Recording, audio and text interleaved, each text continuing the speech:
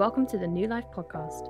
We are a church in Milton Keynes that seeks to love God, love people, and make disciples of all nations. We're so glad you're here. Happy New Year. How are you all doing? Made it through Christmas? Anyone going back to work for a rest? Anyone? Yeah, I wish. I like growth problems, good problems. We had some of those over Christmas, as Steve has just said. Our first carol service, what time was it, 3:30? We actually had to turn people away at the door because we were at capacity and it would have been unsafe and not legal for us to keep bringing more people in. So fortunately, we had the second service to welcome people too. And the crossover service, New Year's Eve, the most people we've ever had a crossover service. And again, we were very close to having to turn people away just because of fire regulations and all of that exciting stuff. So these are good problems to have. So next year, I don't know if we're going to do, I don't know whether we'll ticket it, but maybe you want to think about getting those tickets really early so you don't miss out. I don't know how that works, but we're going to need to figure out a plan. But praise God that we've got these kind of problems. Amen? Amen. Can I be honest with you this morning?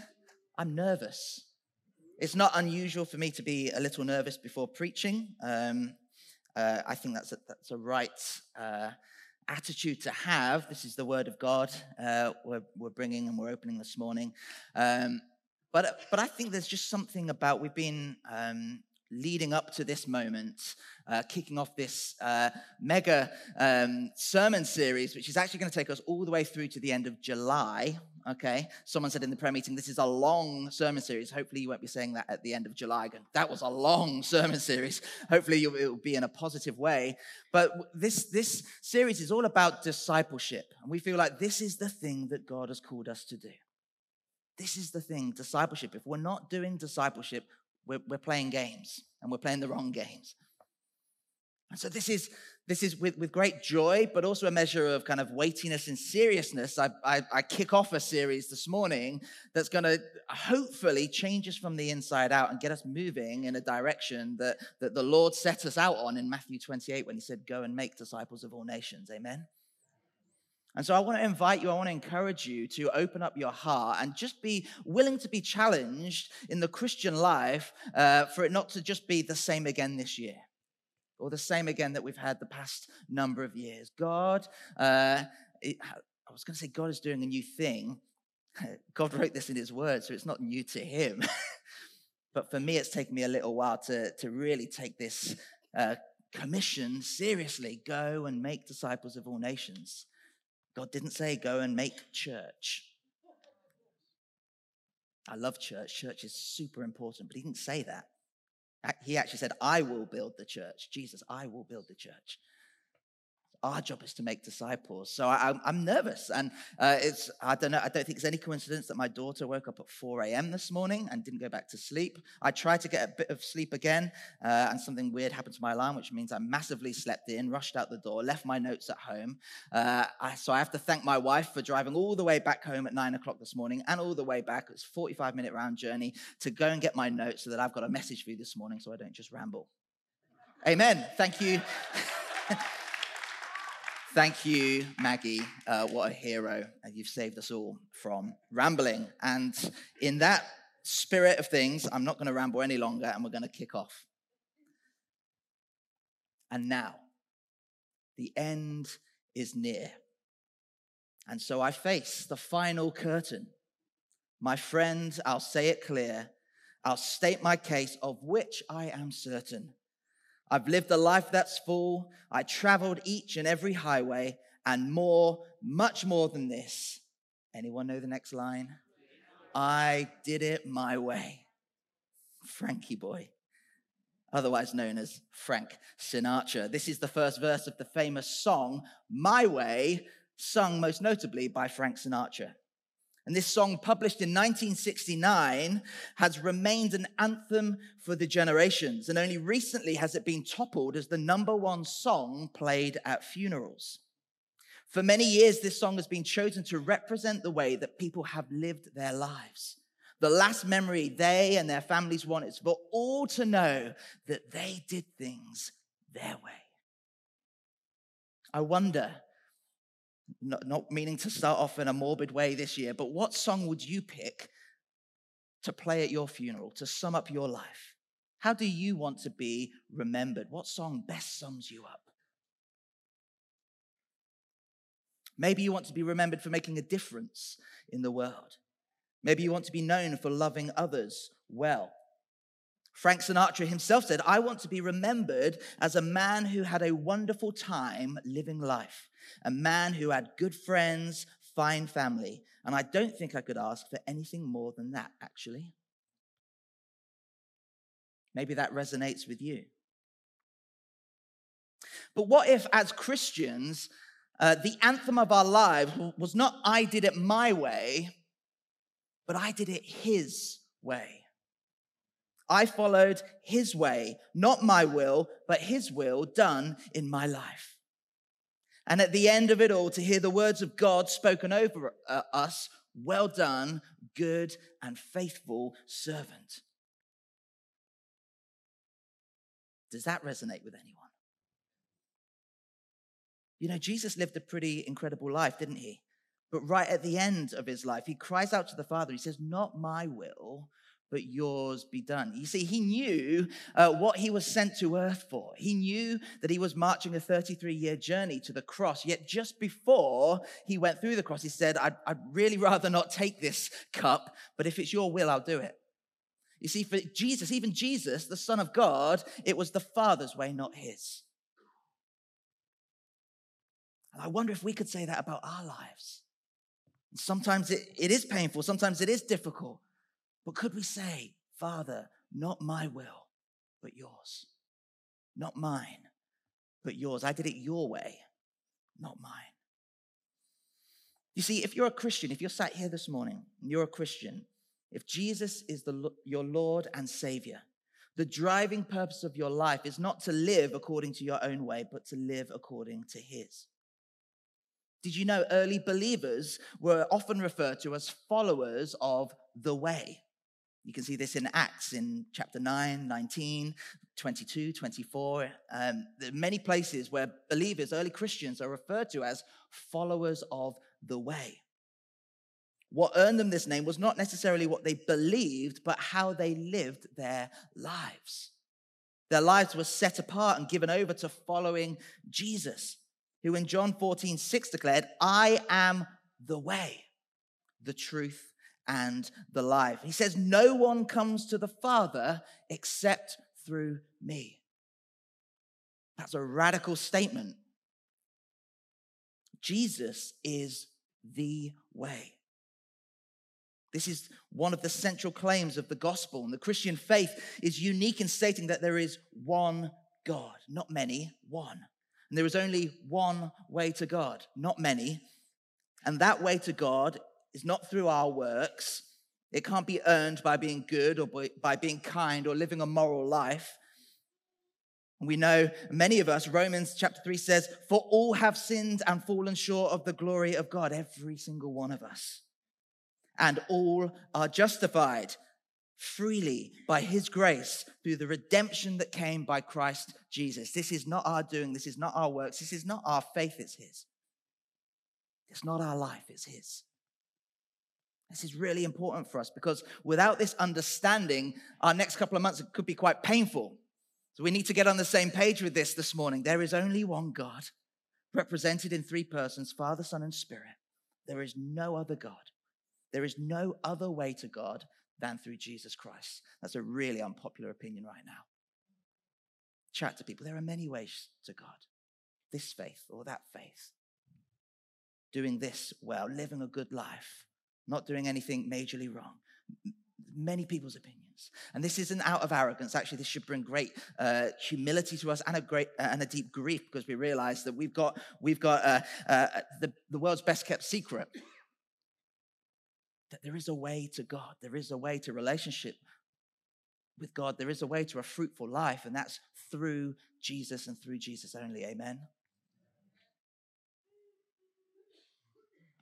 If that's difficult for you, I just want to humbly invite you to come and talk to me. Come and talk to one of the leaders, anyone you've seen on the stage. Talk to Steve, Sharon, anyone that you see. Because that's the fundamental thing that sets us apart from the rest of the world. That we say yes to Jesus and recognize that he is Lord, he is Savior, and he is the only way. Amen. So today we embark on a major new teaching series together, one that will take us all the way up to the summer, with a couple of short interludes, mind. And our goal with this series is to recapture together the heart of a life dedicated to following Jesus and living out his teachings, that we might be known not just for what we believe, but by how we live as disciples of Jesus, as followers of the way. So if we're to be followers of the way, disciples of Jesus, what does that look like? How do we sum up a life lived following the way? Well, I believe we can summarize this life by following three things, or by the following three things. Firstly, it involves being with Jesus. Secondly, it involves becoming like Jesus. And thirdly, it's about doing the things that Jesus did. This is the life of a disciple, a follower of the way. And I hope it's okay to say this again and just to highlight, going to church doesn't make you a Christian. The late American baseball player come evangelist, Billy Sunday, a rather appropriate name, isn't it, once said, going to church doesn't make you a Christian any more than going to a garage makes you an automobile. It's quite good, that, isn't it? He had a real way with words, and if you ever have time, read some of the things that Billy Sunday said. Here are a couple of more for you. He said, one reason sin flourishes is that it is treated like a cream puff instead of a rattlesnake. It's good, that, isn't it? Another thing he said, being a king, an emperor, or a president is mighty small potatoes. That's a phrase we need to bring back. I think mighty small potatoes compared to being a mother. Commanding an army is little more than sweeping a street compared with training a boy or girl. The mother of Moses did more for the world than all the kinds that Egypt ever had. Oh, you wait until you reach the mountains of eternity, then read the mothers' names in God's Hall of Fame. One more for you. He said, listen, I'm against sin. I'll kick it as long as I've got a foot. I'll fight it as long as I've got a fist. I'll butt it as long as I've got a head. And I'll bite it as long as I've got a tooth. And when I'm old, fistless, footless, and toothless, I'll gum it till I go home to glory and it goes home to perdition. Interesting guy, right? Some of you thinking, yeah, I need to go and read some Billy Sunday. Anyway, back to my message. Look, how you engage with church is hugely significant, but it's not the whole picture. So let's look together at what the life of a disciple is about. So our first priority is about learning to be with Jesus. That's our first priority. We've got our vision statement, which you can read on our website. We taught through it in the autumn, is to love God, love others, and make disciples of all nations. This is his first priority, to love God. We love him by being with him, being present to him. Because Christianity is not primarily a religion, it's a relationship. If it were a religion, it would be primarily focused on the things I do. Going to church, giving generously, serving others, being kind to others, earning my way towards favor with God by the way that I live. But that's not our reality, is it? Christianity is about knowing God and being known by him. It's about the work that Jesus did on the cross to make a way for us to be in intimate friendship with God. All the other things we do are as a response to what he has already done. The primary focus is Christ and what he has done to bring us into relationship with God, our Father. And so discipleship, and we'll look at this much more over the coming months, is about walking with Jesus. It's about a life lived in step with Jesus. Jesus has given us a great invitation. It's one he's been giving out for thousands of years now. And that's the invitation to follow him. So let's see for ourselves. If you've got Bibles, we're going to rapidly flick through some scriptures. All of these ones are in the Gospel of Mark in the New Testament, one of the first 4 books of the New Testament. So quickly turn there to me. And we're going to start in Mark chapter 1, verse 16. If you don't have physical or mobile Bibles with you, it will come up on the screen behind me. And it says this, Mark chapter 1, verse 16. It says, as Jesus walked beside the Sea of Galilee, he saw Simon and his brother Andrew casting a net into the lake, for they were fishermen. Come, follow me, Jesus said, and I will send you out to fish for people. At once they left their nets and followed him. Flick over to Mark chapter 2, verse 13. It says this, once again, Jesus went out beside the lake. A large crowd came to him and he began to teach them. And as he walked along, he saw Levi, son of Alphaeus, sitting at the tax collector's booth. Follow me, Jesus told him. And Levi got up and followed him. Flick over again to Mark chapter 3, verse 13. Jesus went up on a mountainside and called to him those he wanted, and they came to him. He appointed 12 that they might, be with him, and that he might send them out to preach and to have authority to drive out demons. See, the call of Jesus was not to a particular belief system. It was not to attend church regularly. It was certainly not a free ticket to heaven. The call of Jesus was to follow him, to come and to be his disciples. The word disciple in Hebrew is talmidim. And I probably butchered the pronunciation of that. But this word, which we translate as disciple, can also be translated as follower or student or apprentice. It has at the heart of its meaning to follow closely, to live your life under the shadow of the one you are following. This idea of apprenticeship, being a student or follower, was not like our understanding of these terms.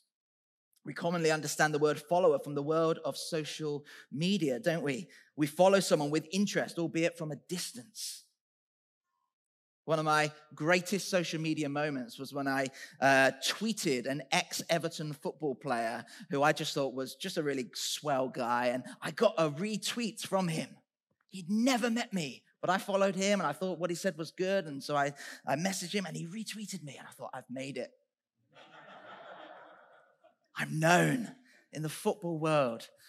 Of course I wasn't, but this is our understanding of following now. This is not what Jesus was talking about. We're not here to just like Jesus. Or our understanding of student from the classroom environment, where we turn up for a period of time to be lectured, or we take up a course to learn a particular topic. Much of our learning's gone online, hasn't it? Who's taken up an online course since the pandemic? Anyone studied anything or done something? No, this idea of talmidim, of discipleship, was a 24/7 commitment. In ancient times, you would follow your rabbi around from place to place. You would spend every waking moment with him. You would eat every meal at his side. You would sleep at his side. Let me tell you, there's no better way to get to know someone and understand someone than traveling with them. If you want to learn from someone, don't take them for coffee. Offer to serve them. Say, I'll walk with you. See, I spent a year interning for a traveling minister, a traveling preacher. I literally carried his bags. I drove the car. I ran his bookstore. The work wasn't glamorous, but you know what? I learned so much during that time. It was invaluable. It shaped who I am today. If you want to know what I'm like, ask EJ. He was on the drums here, sitting at the back here. He lived with me and my wife for, how long was it? 3-4 years? Some of those years were in the pandemic, so, difficult times. But he's seen the good, the bad, and the ugly. He lived with us. He ate with us. He had his own separate bedroom, praise God. So he didn't sleep alongside us. But he saw me early in the morning. He saw me late at night. He saw me when I was happy and glad. He saw me when I was miserable. And he got to know me. So maybe you want to ask EJ, what's Tim like? EJ, I'll pay you later for the good reviews. And there was this well-known Hebrew blessing in the first century which went like this. It said, may you be covered in the dust of your rabbi. Because your learning and your apprenticeship wasn't done remotely or in a classroom. It was done on the road, on the go. Your rabbi would walk slowly, and you, along with other disciples, would follow closely behind as he taught you. He would ask you questions. You would ask him questions. This conversation would go back and forth. You would know you were walking closely with your rabbi because you would literally be covered in the dust of his footsteps. Note the picture for our sermon series. It's not literally the feet of Jesus. This is obviously someone pretending to be Jesus. That would have been clever to capture a picture back then. But it's this idea of being covered in the dust of our rabbi. This is what it means to follow him. Christian teacher and author Dallas Willard said, the first and most basic thing we can and must do is to keep God before our minds. King David knew this secret, and he wrote, I keep the Lord always before me. Because he is at my right hand, I shall not be moved. Therefore, my heart is glad and my soul rejoices. My body also rests secure. Psalm 16. This is the fundamental secret, he continues, of caring for our souls. Our part in this practicing the presence of God is to direct and redirect our minds constantly to him. In the early time of our practicing, we may well be challenged by our burdensome habits of dwelling on things less than God, he says. But these are habits, not the law of gravity, and can be broken. A new, grace-filled habit will replace the former ones as we take intentional steps toward keeping God before us. Soon, our minds will return to God as the needle of a compass constantly returns to the north, no matter how the compass is moved. If God is the great longing of our souls, he will become the pole star of our inward beings. See, being a disciple of Jesus is about a lifelong journey of learning to be with him and to walk with him. I wonder, do you want to take this journey this year? Do you want to take this journey? Do you want to walk with him, learn to walk in step with Jesus? Do you want to be covered in the dust of your rabbi, your great teacher, Jesus?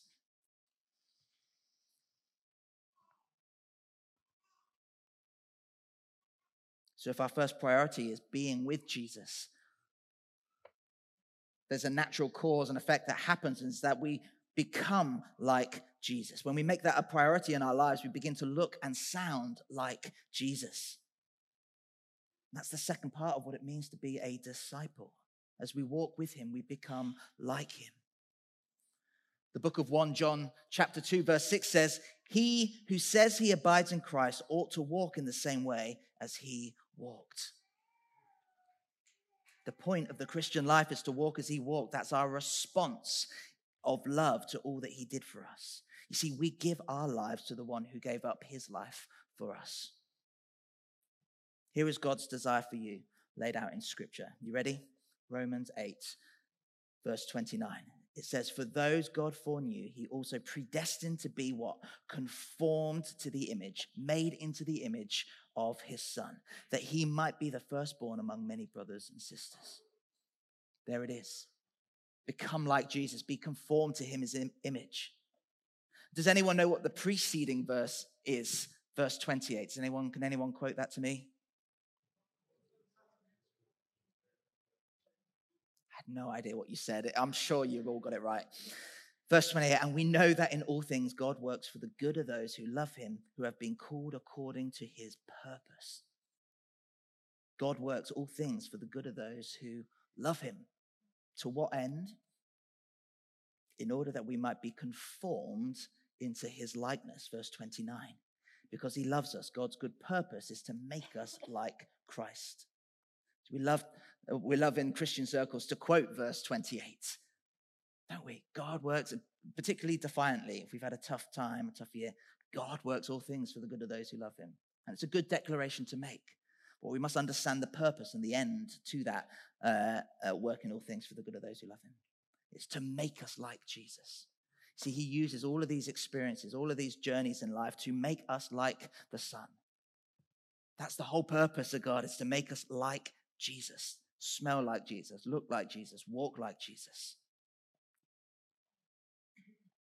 Let's take a look at another example. 2 Corinthians 3 verse 18, it says, and we all, say we all, with unveiled faces contemplate or reflect the Lord's glory, are being transformed, there's that word, transformed into his image with ever-increasing glory, which comes from the Lord, who is the Spirit.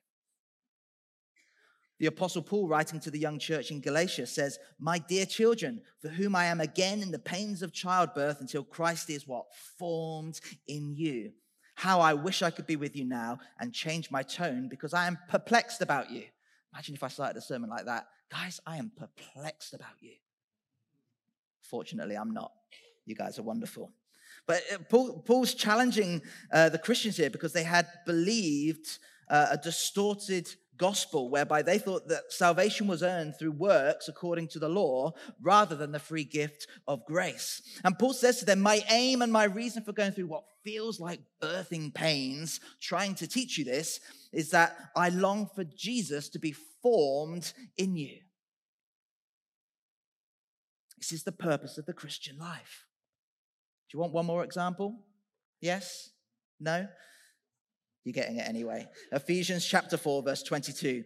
You were taught with regard to your former way of life to put off your old self, which is being corrupted by its deceitful desires, to be made new in the attitude of your minds, and to put on the new self, created to what? Be like God in true righteousness and holiness.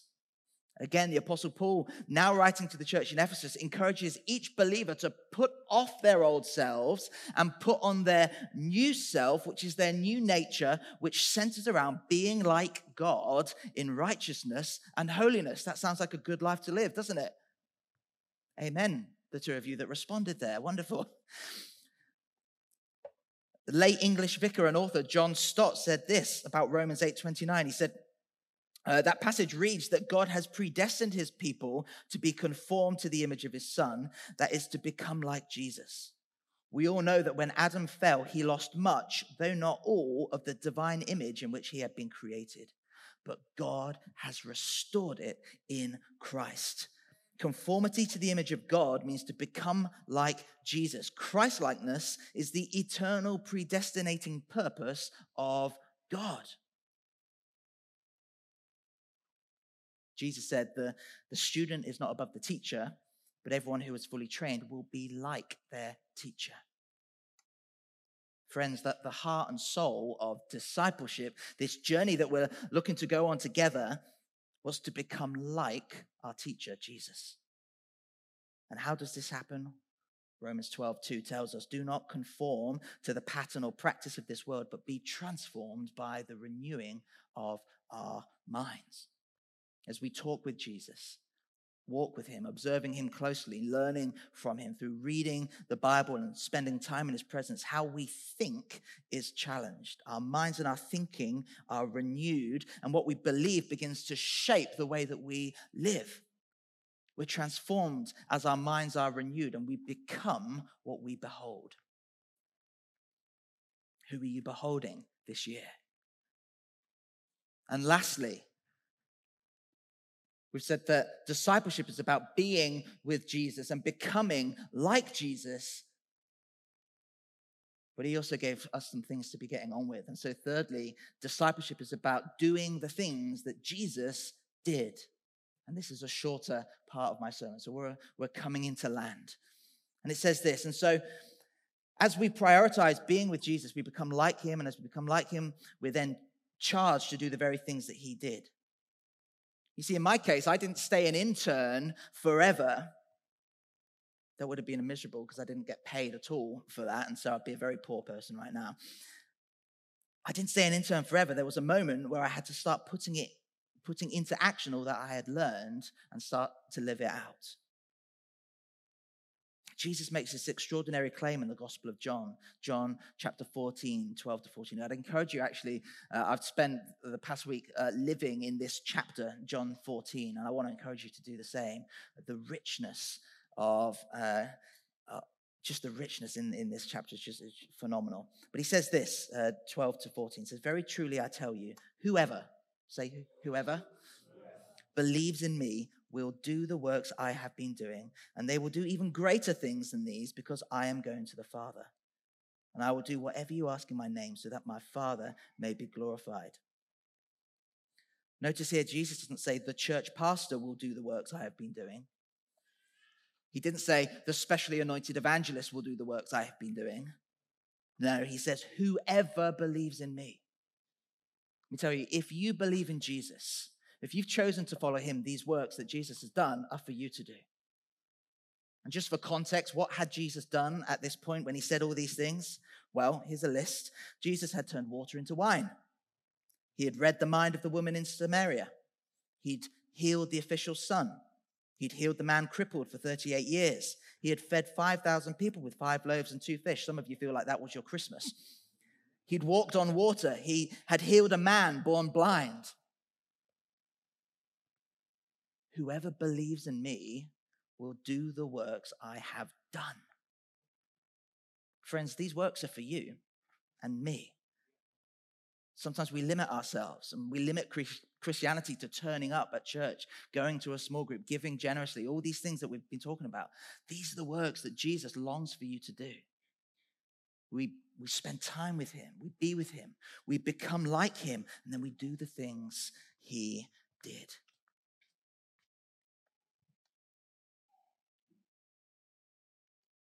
By the way, he also said, you will do greater things than these as well. But that's a whole other sermon series. Maybe we'll take the whole of next year to look at that. I don't know.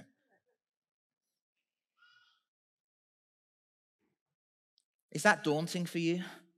Does that sound like a lot? Well, let me finish up with some good news.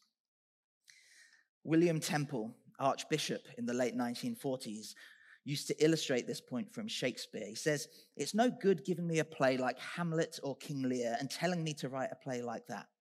Shakespeare could do it, I can't. And it's no good showing me a life like the life of Jesus and telling me to live a life like that. Jesus could do it, I can't. But if the genius of Shakespeare could come and live in me, then I could write plays like this. And if the Spirit of God could come into me, then I could live a life like his. Friends, it's not about our works and efforts. It's about the Spirit of God that lives inside you. If you believe in Jesus, you have the Spirit and who enables you to do these things. What is daunting is not daunting because it's him who does it in us. We just have to say yes. We just have to start the journey. We just have to follow in his footsteps. And those things start to become the habits and the patterns of our lives. That is discipleship. So actually, what I've explained in a rather complex way is rather simple. Walk with him.